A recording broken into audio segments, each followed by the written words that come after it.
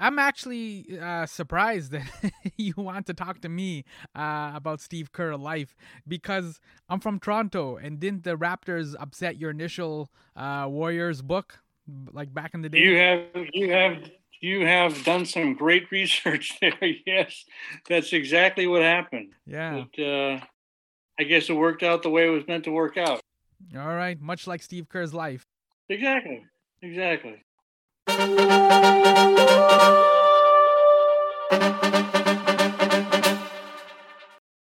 Yo, welcome to my summer lair. I'm your host, Sammy, your happy life coach, Yunan. When you look back on your life, are there particular moments that naturally prompt gratitude? Are there circumstances that at first seemed like darkness was setting up camp, only over time they actually became significant moments of light? If you've read Scott Howard Cooper's Steve Kerr, A Life, the answer to both questions is yes. There is a relentless optimism and an undaunted joy that rings out on almost every page of this special NBA biography. And yet it hasn't been an easy life. This My Summer Lair conversation starts with the assassination of Malcolm Kerr, a political studies professor active in the Middle East. In fact, I'm actually recording this introduction and editing this episode in Cairo, in Egypt, not far from where Steve Kerr played basketball, successfully taking on poor Egyptian adults. And I guess like a sort of cultural adaptation of White Man Can't Jump. Suckers. And yeah, Scott Howard Cooper and I do get to Steve Kerr's highlights with the Bulls, the Spurs, and lately the Warriors. But with all that basketball success, there are moments of sorrow, of strangeness. This book is aptly titled Steve Kerr, A Life. And a well-lived life means light and darkness, joy and pain, hope, and of course, heartbreak.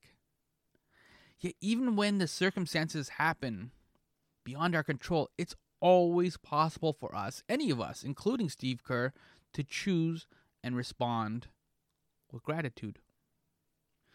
This is an inspiring episode that even acknowledges the dinosaurs in Jurassic Park. My hope is that you'll make gratitude a habit in your life, not because it is easy, but because it is hard. So says JFK. Kinda like resurrecting dinosaurs in Jurassic Park. But for now, let's focus on Steve Kerr and his surprising life, if that works. Absolutely. When I look at it, right, in terms of the history of the NBA, it's filled with white sharpshooters, right? J.J. Redick just retired. I know Larry Bird is a superstar, but you have classic role players, which include like Thunder Dan Marley, John Paxson, Tim Legler, and of course Steve Kerr. So knowing all these like classic white sharpshooters exist in the NBA, what's your pitch to the publisher? Like, how is Steve Kerr any different? Well, because of his whole life. It never was intended to be a book on guys who could shoot. Mm-hmm.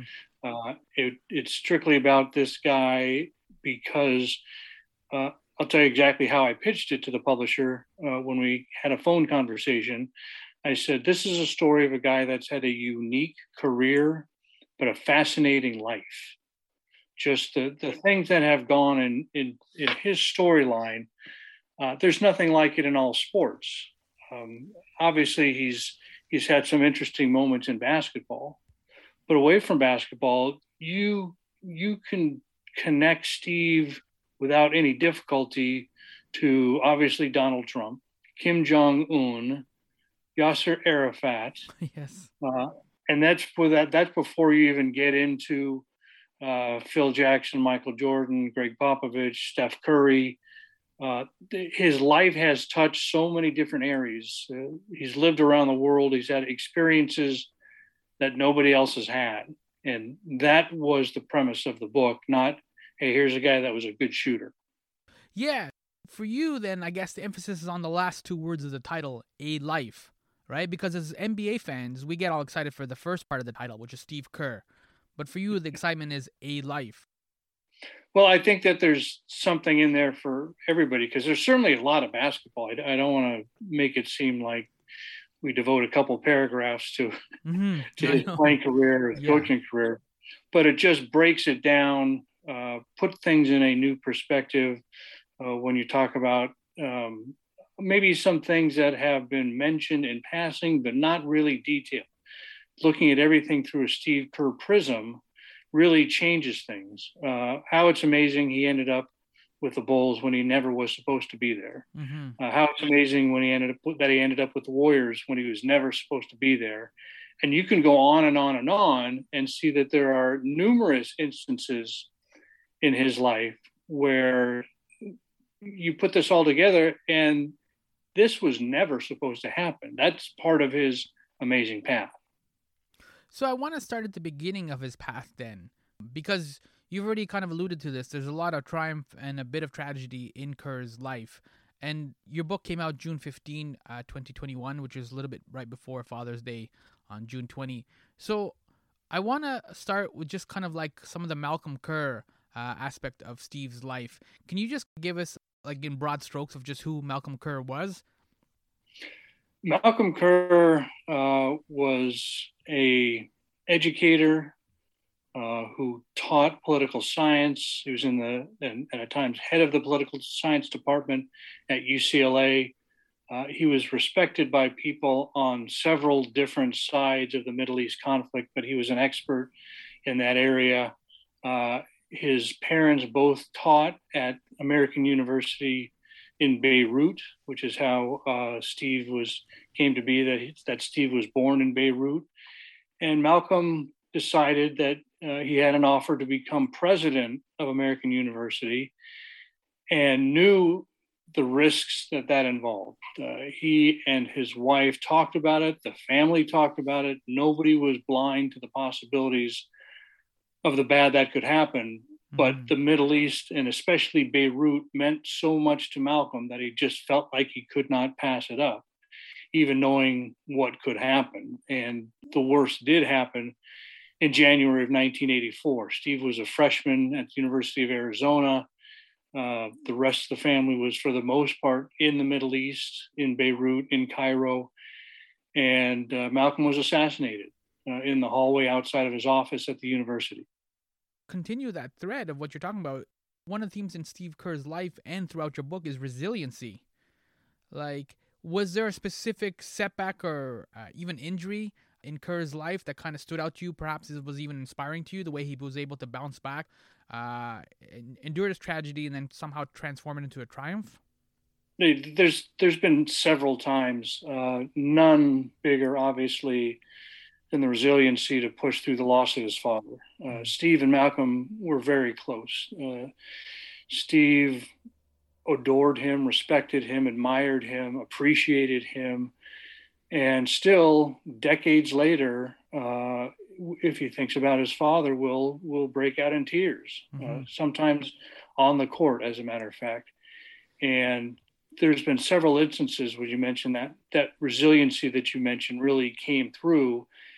And a lot of that was tied to basketball. Basketball was a life preserver for him a lot of ways, never more than pushing through the loss of his father. People at Arizona expected him to either go to Beirut to join the family for the services, or at least take some time away from basketball. But he told Lute Olson right away, "I'm staying with this team. If I'm there with the family, I'm sitting there staring at the walls, but I need to play basketball."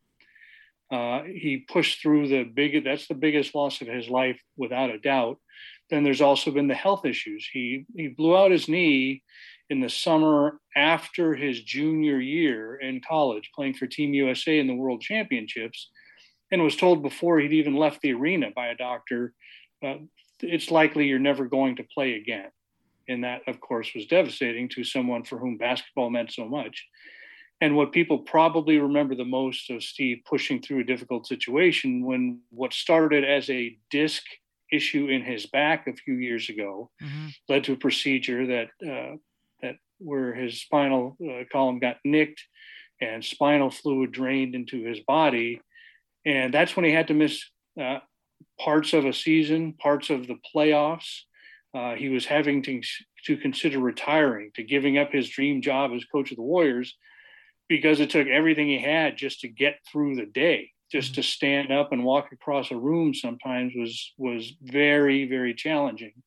So there's been the health issues and there's been the emotional issues, but I think you hit on a key point there, that a lot of Steve's story is that resiliency. Yeah, and so speaking of then resiliency, can you just share how Kerr ended up on the Bulls from Orlando? Because when Steve was there, he was clearly not magic in the Disney capital. But the timing, though, of ending up going to Chicago and all that happened with the Bulls over the few years, that is like classic Kerr. That's a theme that kind of shows up all the time in your book. And so I think it highlights kind of what you're getting at. Oh, I think you nailed it. That is a large part of his life story. His trajectory is turning bad into good. And that happened in his college decision. That happened with the Warriors' opportunity. But it may never have happened more than when he joined the Bulls. He couldn't get on the court the season before for the 41-41 Magic. And here he is going around thinking, I can play for the Bulls coming off a world championship. Michael Jordan, B.J. Armstrong, John Paxson. But you know what? That's a place I can go. Yes. And he's a free agent. As I said, not even the Orlando Magic never even had a conversation about bringing him back. Mm-hmm. Nobody showed any interest through July, through August. You get later in the summer and there's a couple feelers, but no offers. And Steve is thinking about having to retire. That's how low he was. That's how far out of anybody's thought process he was, that he ends up thinking, I'm going to have to retire. I'm going to call Lute Olson and see if I can go and become a grad assistant or the third assistant or something like that, just to get my coaching career started. And he's showing up. Sean Elliott had a fundraiser in Tucson for the Boys and Girls Club. And Steve, of course, shows up because Sean asked him to. And Steve is telling people, I'm going to have to retire. And it gets to September, very late in the off season. And the Bulls think, well, all right, you can never have too many shooters. Here's a guy he carries himself well in the locker room, so you're not going to have any problems if he's not playing. Mm-hmm. He's going to show up ready to practice. And he ends up signing a make deal good with the Bulls, which means he shows up without even a guaranteed contract. That's how bad things were for Steve in his career at that point. And a few days later, after he signs, Michael Jordan retires. Yes. And that changes everything, because suddenly Steve Kerr has gone from the guy that the Bulls signed because, why not? It's a low investment, to, geez, we may need this guy. Mm-hmm. And he gets an opportunity. He's a perfect fit for Phil Jackson's triangle offense, and establishes himself and shows that he can play in that setting, so that when Michael comes back a season and a half later, Steve has solidified his place on the team and ends up then is one of the guys that rides Michael's coattails to the championships. Yeah, the second three-peat. And what's interesting too is, like, the reason I brought up Malcolm Kerr as well is because I wanted to highlight some of the flavor of Kerr's international background and experiences. Because you write on page 20, Kerr is about to go to high school in the U.S., but you write on page 20, in the nearly 16 years, Steve Kerr has lived in the U.S., the Middle East, Europe, and counting months-long vacations, Northern Africa. That sounds less like a NBA player resume, more like a coach's resume, considering how the game has become so international, and we have so many different international players now. This almost like prepared him more for coaching than for playing. Or prepared him to become a diplomat. Yeah, really, yeah. Like, that's an unusual trajectory for an NBA player and coach. Oh, absolutely. But I think I agree with you that something like that absolutely prepared him for coaching, because one of Steve's strengths all these years later, now that he is in that job, is he's great at connecting with people. And that's obviously a huge deal for any coach. Mm-hmm. But Uh, and this is something that people saw in Steve during his playing career the same way, that he was always mature.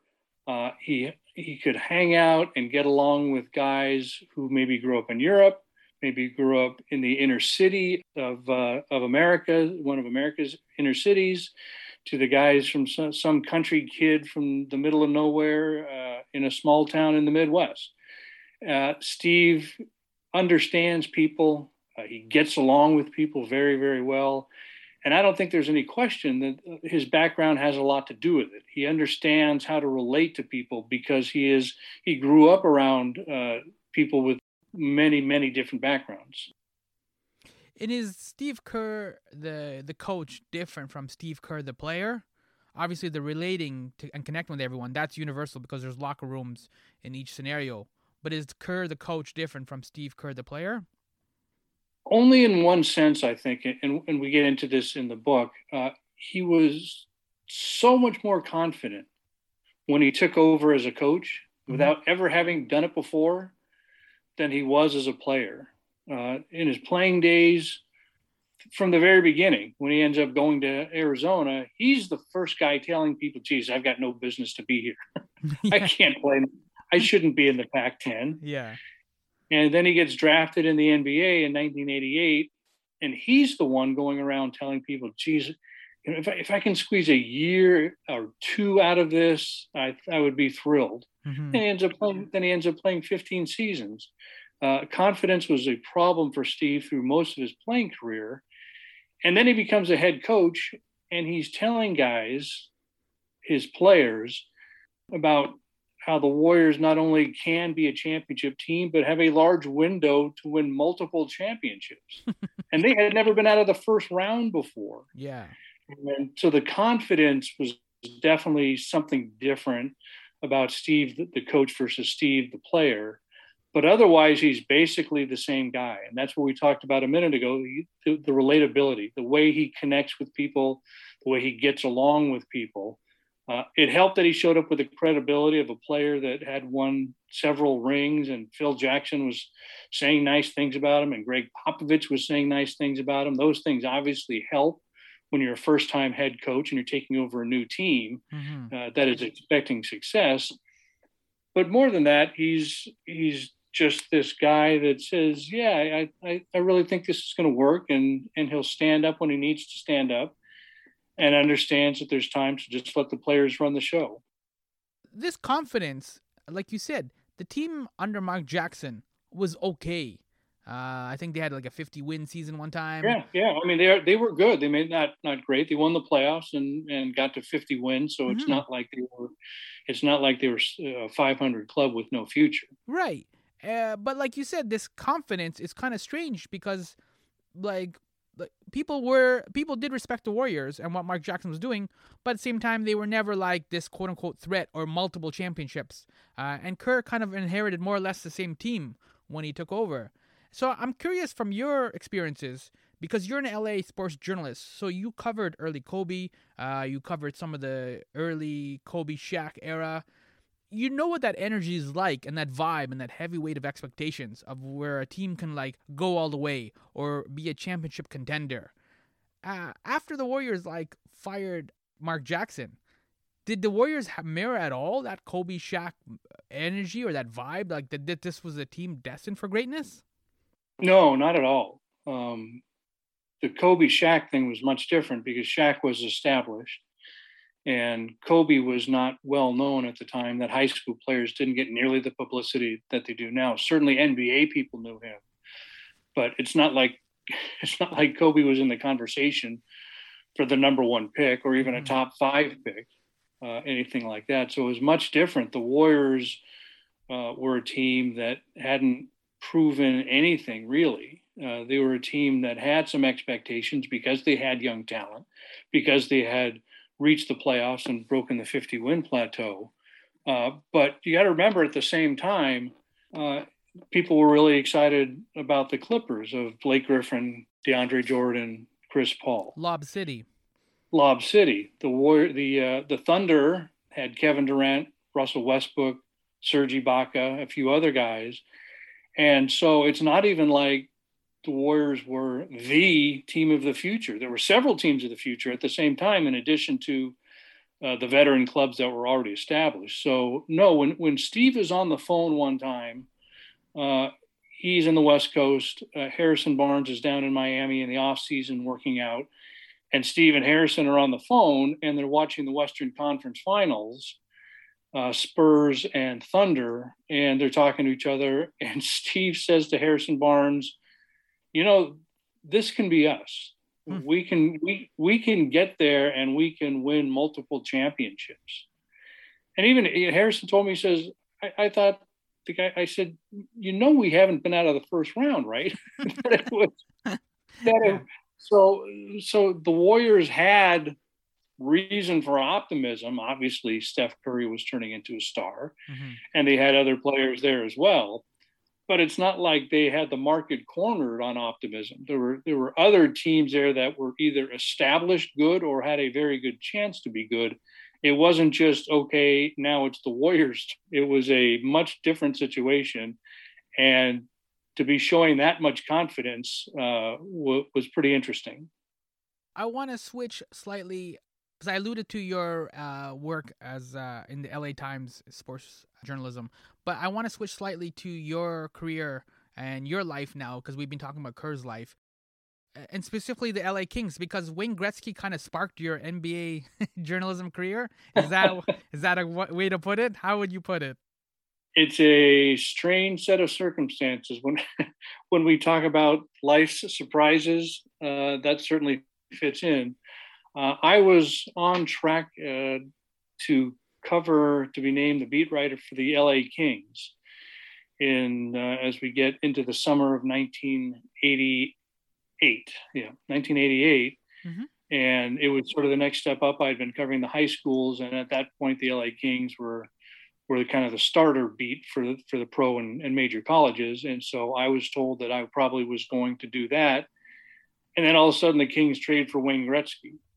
And that obviously changes everything around that team, because now every hockey fan in North America is going to be paying attention to the LA Kings, and it's going to suddenly turn to a much bigger deal. And the boss said, "Well, we can't put a new guy on a starter beat on this. Everything just changed. Well, what do we have available? All right, let's put him on the Clippers instead."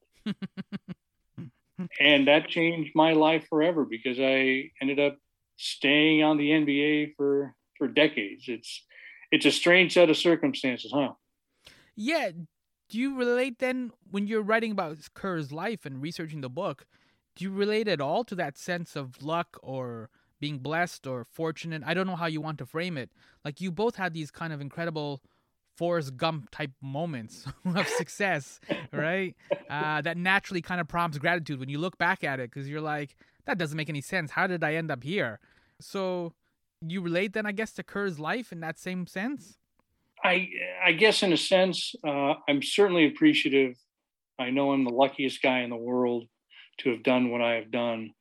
I feel it seems like a gift that I've had this career that I've had. I don't take any of it for granted. I think Steve's deal is a little bit different, because he's had to do it with 20,000 people watching in person and millions of people watching on TV. And he's had all these moments where fate intervened. I may have had one or two, but Steve, I think, is the first person to say that he can't believe that any of this has happened. As I said, the college choice, the long NBA career.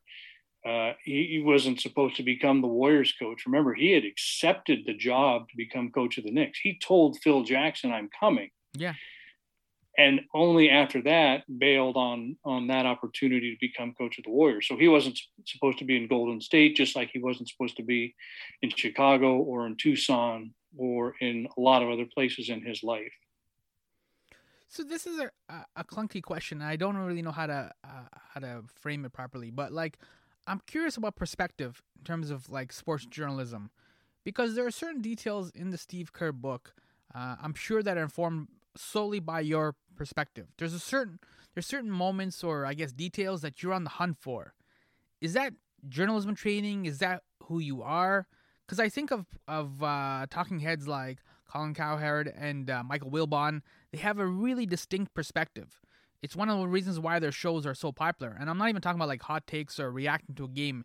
It's the Right. ability to see or identify connections. I guess that's the best way to put it. Is that journalism training? Is that who you are, or where does that come from? I think probably all of the above. Certainly, it's training. I grew up basically at the LA Times, and you cannot have a better training ground than that.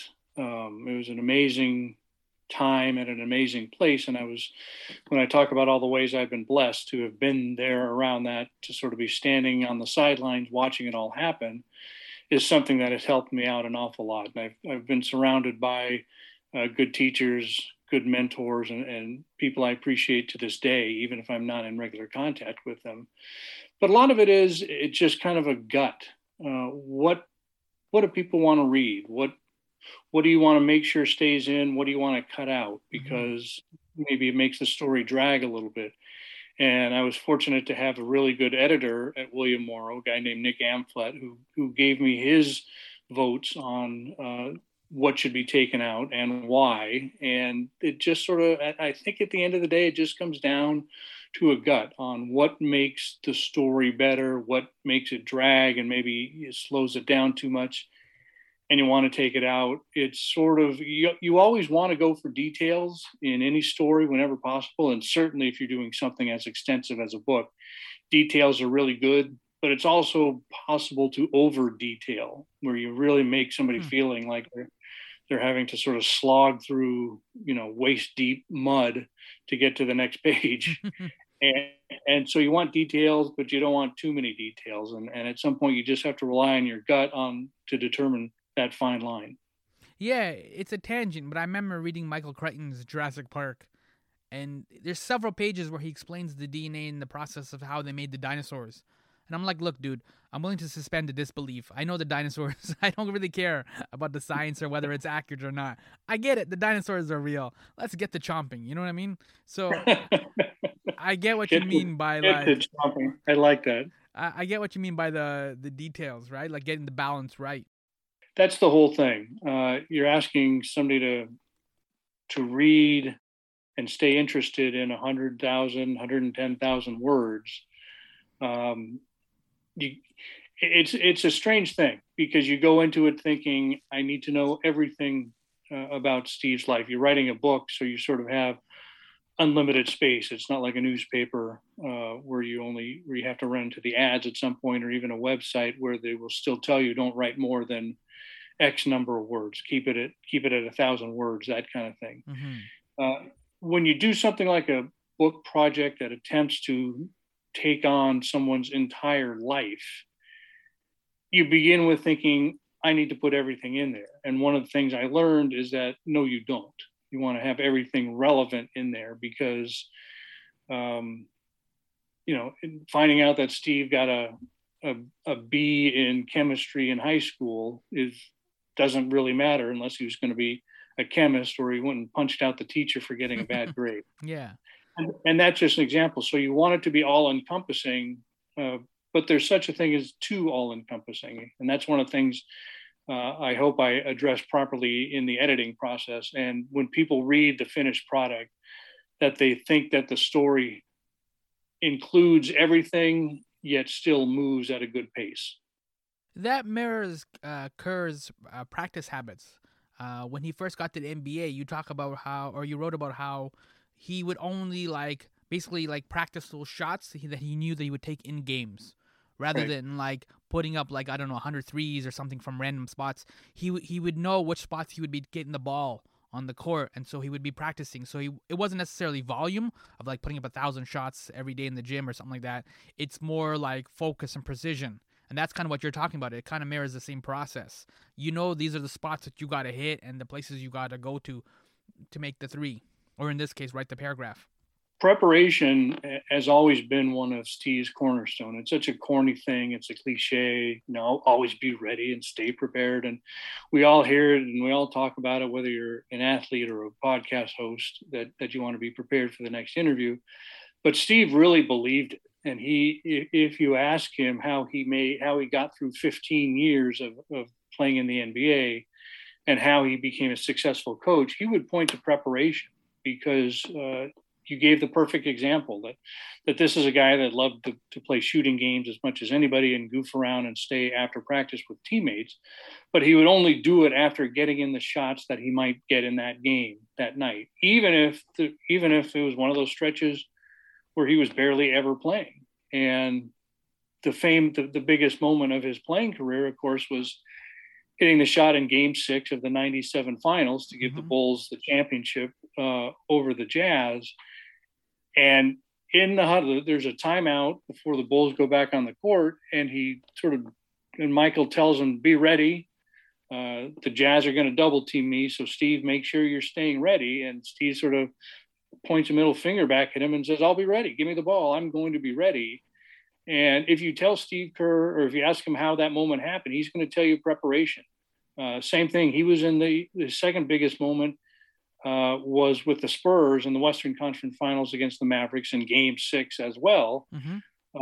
He had not been playing at all. He tells people to start calling him Ted, as in Ted Williams, because his body had been frozen after he died. He says, "Call me Ted. I'm on ice." Yeah. He wasn't playing at all, and all of a sudden he gets in that game and he starts hitting shots, and the Spurs pull out the win and go on to win another championship. And same thing when he becomes a coach. He had been taking notes for many years on what he would do once that opportunity came, because he knew for years he'd wanted to be a coach. And so he's going around on his TNT broadcasting duties, and as they're talking to coaches or watching practices on an off day, he's taking notes. "Oh, I like that play. I'd like to run that," or a method on what he saw and how a coach handled a situation during a timeout, or how he talked to a player. Just anything from X's and O's to personalities to dealing with the front office and the ownership. He was taking notes about being prepared for his chance to become a coach. Preparation has always been a big part of Steve's life. And not just preparation, but it's also, he's got mantras like play with joy. That's also been one of the distinct hallmarks of the Warriors' run when they got to the finals 5 times in a row, was that sense of joy. And I think that's really kind of like a standout that, like, you don't really hear a lot of NBA coaches kind of talk about that. A lot of NBA coaches are good at X's and O's and that kind of stuff like that. But you see like a coach like Phil Jackson or even Popovich, they're also good at the psychology and trying to manage all these like 12, 15 egos, personality traits, eccentricities, all these kind of things. And Kerr's kind of approach is really unique in terms of like, just play with joy. You could see that he's learned a lot from Pop and from Phil, but also a lot of it goes back to those life experiences that we talk about, that he urges his players, the Warriors staff, even the fans, to appreciate the good moments. A couple of years ago, he thought, there's a chance that our window is going to be closing soon. And this was even before Kevin Durant and Klay Thompson got hurt in the playoffs. But he knew that Durant was going to be a free agent, and he knew that some guys were getting up there in the years. And he's telling everybody around the team, appreciate this, really understand that the positives that are going on here, and that this just does not happen in every organization, that we got a good thing going. Don't wait to look up 10 years from now and say, man, I wish I would have appreciated it more at the time.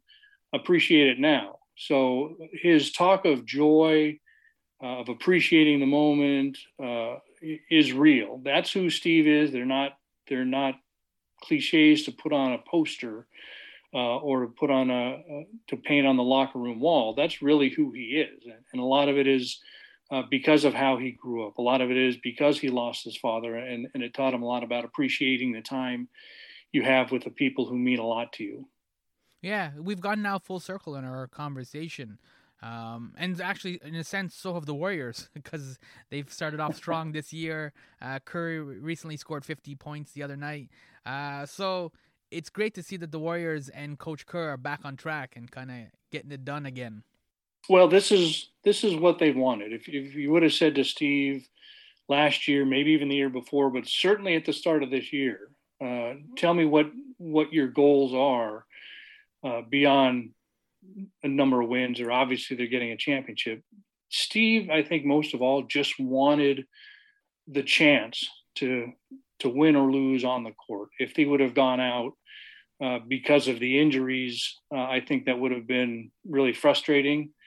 But the way they've started this year, and knowing the impact that Clay can eventually have, the way you see that Steph Curry is not playing to his age. He's playing 5-7 years ago. Mm-hmm. Yeah. This has given Steve and the Warriors what they want, and that is a chance to win or lose on the court in the playoffs, not to have it decided by an injury. Yeah. And, that's the thing, too. Like, reading your book, as we're wrapping up now, but as reading your book, Steve Kerr kind of operates like a ninja. He's very sneaky. And like you said, he kind of barely got to Arizona, barely got to the NBA. And he's just always kind of hanging around. But when he has these opportunities, he starts hitting these big shots. He starts doing these things. And again, a lot of the talk at the beginning, or like going to this NBA season, was, the Warriors will probably like be middle of the pack, maybe they'll sneak into the play-in tournament again, may not make the playoffs. Like, I saw a lot of negativity, or like a lot of people kind of underestimating the team. And I know it's still early in the season, but again, it's just the testament of Steve Kerr being a ninja, where like you never see him coming, but once he shows up, he starts like wrecking everything like Bruce Lee. Perfect, because you know what, I think if the Warriors have a successful season, and obviously that's a subjective term, maybe that means championship or nothing. Maybe if they get to the Western Conference Finals and lose a tough conference finals, some people will still say it's been successful. But if they have a successful 21-22 campaign, this is going to be another example of who Steve Kerr is, because as we've talked about through the course of this interview, he has been about proving people wrong. And all those people who said the Warriors are done, Clay's not going to make it back, Draymond's too much of a loose cannon, Steph at some point is going to start playing like he's 55 years old instead of 25 years old. Mm-hmm. The Warriors, they were what used to be, and otherwise they're not really that serious. Steve lives for these moments to prove people wrong. He's done it so much through his career, and I think he definitely views this as another chance to prove people wrong. So in a lot of ways, this season sets up perfectly for Steve and the Warriors, but especially for Steve. So on that positive note, where can people find you online to discuss Steve Kerr, A Life, the book you've written, or discuss NBA? Or you seemed really excited when I brought up Jurassic Park and dinosaurs and getting to chomping. So where can people find you online to discuss any of these topics? Well, first of all, can you make sure that I get some Michael Crichton like sales numbers? Oh yeah, all right. Well, I'll do what I can. That's why I did the interview, because I was like, man, it's a good book. Let's help the brother out and see if we can get some more attention on this thing. And anything that sells like Jurassic Park, mm-hmm. I'm all for that. So I'll make you the publicity director and get those sales going like Jurassic Park sales. But I'm on Twitter. Yeah, I'm on Twitter at S. Howard Cooper, Facebook Scott Howard Cooper. The book is available in a lot of major bookstores around the North America, United States, and Canada. I've really been pleased at the responses from the independent bookstores have been fantastic. It's available on all the major online spots as well. So I guess I would conclude by saying I hope people enjoy reading Steve Kerr, A Life, mm-hmm. as much as I enjoyed writing it, because I had a blast. I hope that energy comes through. That's not just something I'm saying as a sales pitch. I really enjoyed it. It's a unique career, but a fascinating life, as I said before. And I had a ton of fun. It was a lot of work, but a lot more fun. I really had a great time doing it. Yeah, there's definitely passages. I can't think of one right now, but there are definitely passages where you can almost hear you as you're typing it up or doing the research or whatever for it. You can hear yourself, like I can hear you going, "Oh wow, I can't believe this is crazy. This is happening." Right? So I'm writing about meetings at the White House. Yeah. Where there's just been a regime change in North Korea, mm-hmm. and President Obama calls some advisors in and says, what do we do to approach this new guy? What's our angles? What chance do we have to have conversations with Kim Jong-un? And one of the advisors says to Barack Obama in the White House, get Steve Kerr. Let's make Steve Kerr an emissary to North Korea. Yeah. And that's one of those moments where I'm typing and I'm saying, really? Seriously? Are you kidding me? That he's in there and talking about Malcolm having a meeting with Yasser Arafat and talking about, we get into some things that had never been noted before, that had never been discussed. Steve went, the Kerr family sued Iran for killing Malcolm in court in Washington, D.C., and Steve's testimony was somewhere between bizarre and hilarious and heartbreaking, just where all the different directions he went. Yeah. And those are those moments where it's like, this is why, I wrote this book, and this is why I think people will like it, because you're talking about what he did for the Bulls against the Jazz and what he did on the Warriors sideline and what it was like to play for Pop. You're doing all the basketball stuff. But it's much more than a basketball story. It just gets into layers that this is a life that is incomparable to anybody else in sports, or maybe in a lot of different ways. He's doing stand-up routines at Second City in Chicago. He's having moments where he can barely stand up without holding onto the wall. He's in so much pain from which started as the back injury. One after another, there's these moments where I was saying to myself, I'm really can't believe that I came up with this to include this. It's amazing. Mm-hmm.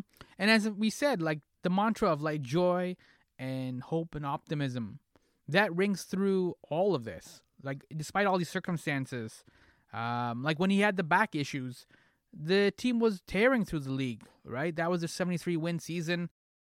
There's still joy and hope and optimism, even in the midst of these weird, difficult circumstances. It's a really interesting tension in Kerr's life. Above all, he's appreciative. As I said, he's the first guy to say how lucky he is, that he's been fortunate. He knows he was never supposed to be at Arizona. He knows he was never supposed to have a long NBA career. The relationships that he's made, that he ended up being able to learn from Phil Jackson and learn from Greg Popovich and Lute Olson and Lenny Wilkins, and be surrounded by, at almost every stop, by positive teammates, things he was able to learn from. The way he constantly turned bad into good is a remarkable part of the storyline. He got punched out by Michael Jordan. He got beat up by Michael Jordan in a Bulls practice, gets a big shiner over his eye, and it turns out to be one of the best things to ever happen to Steve, because that showed Michael something, and that won Michael over. And if you got Michael on your side and you're in Chicago, that's a pretty good guardian angel to have on your shoulder. But it's a long list of bad moments turning into some of the best things that ever happened to him. The knee injury we mentioned before, when he was after his junior year at Arizona, ends up having to redshirt what would have been his senior year. So when he comes back for the fifth season, the Wildcats are much better around him, and they end up making a great run to the Final Four.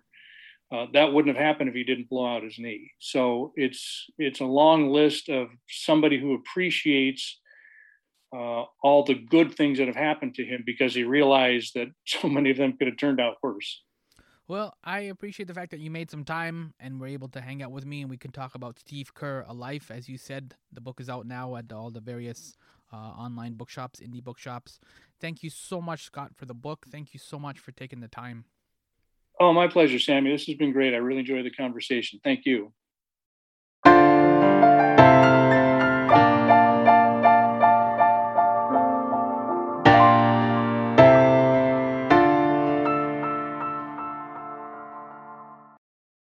You've just heard Scott Howard Cooper, who's written a compelling NBA biography, Steve Kerr, A Life.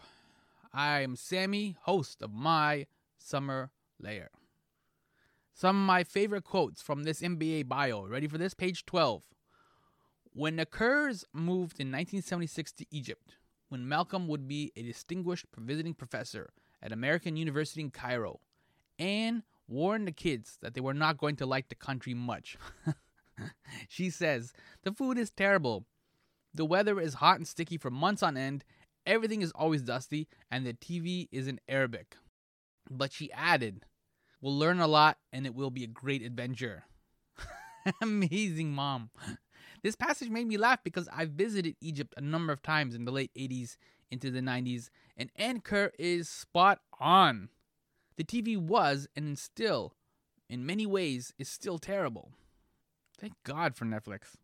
The Kerrs set up shop in the suburb of Maadi. I'm currently in Heliopolis, another suburb about 20-25 km from where the Kerrs lived.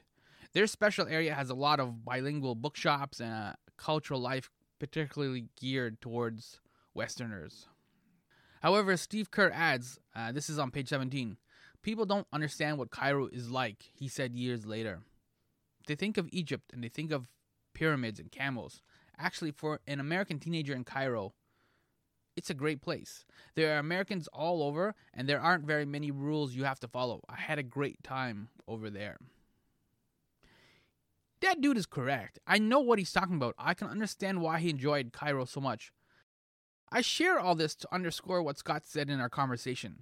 This isn't just an NBA biography. If you want stories about Jordan the Bulls or Curry and the Warriors, they're in there. And like everyone else, I dig those stories, even though I can't relate to them. I wasn't on the Bulls in the 90s playing with Jordan in the midst of two dominant three-peats. So yeah, as a writer, tell me what that was like. But in between those public moments, those moments that we've all witnessed, are the private moments. And those private moments, they instantly offer connection. There are many aspects of Kerr's strange and improbable life I can relate to, and that doesn't always happen with an NBA biography. Or more importantly, with an NBA life. Steve Kerr is one of the reasons why the Warriors are a special team. I don't know why, but I thought Jordan and the Bulls would be an endless reign. Their domination was as consistent as the sun and the moon. I was young, and I was wrong in that order. I don't know for how long we'll have Curry and Clay and Kerr on the Warriors, but as long as we do, savor these moments and treasure these highlights. Something this good is rare and easily prompts gratitude. I won't limit my question to the NBA, but if you want to focus on the NBA, that's also fine too. But today, this very moment, what are you thankful for? You can let me know what you're thankful for at all three. My Summer Lair for IG, Facebook, and Twitter. I will be grateful if you follow me. Does that work? Thank you so much for taking the time to listen to me in an NBA world. Cairo, yo.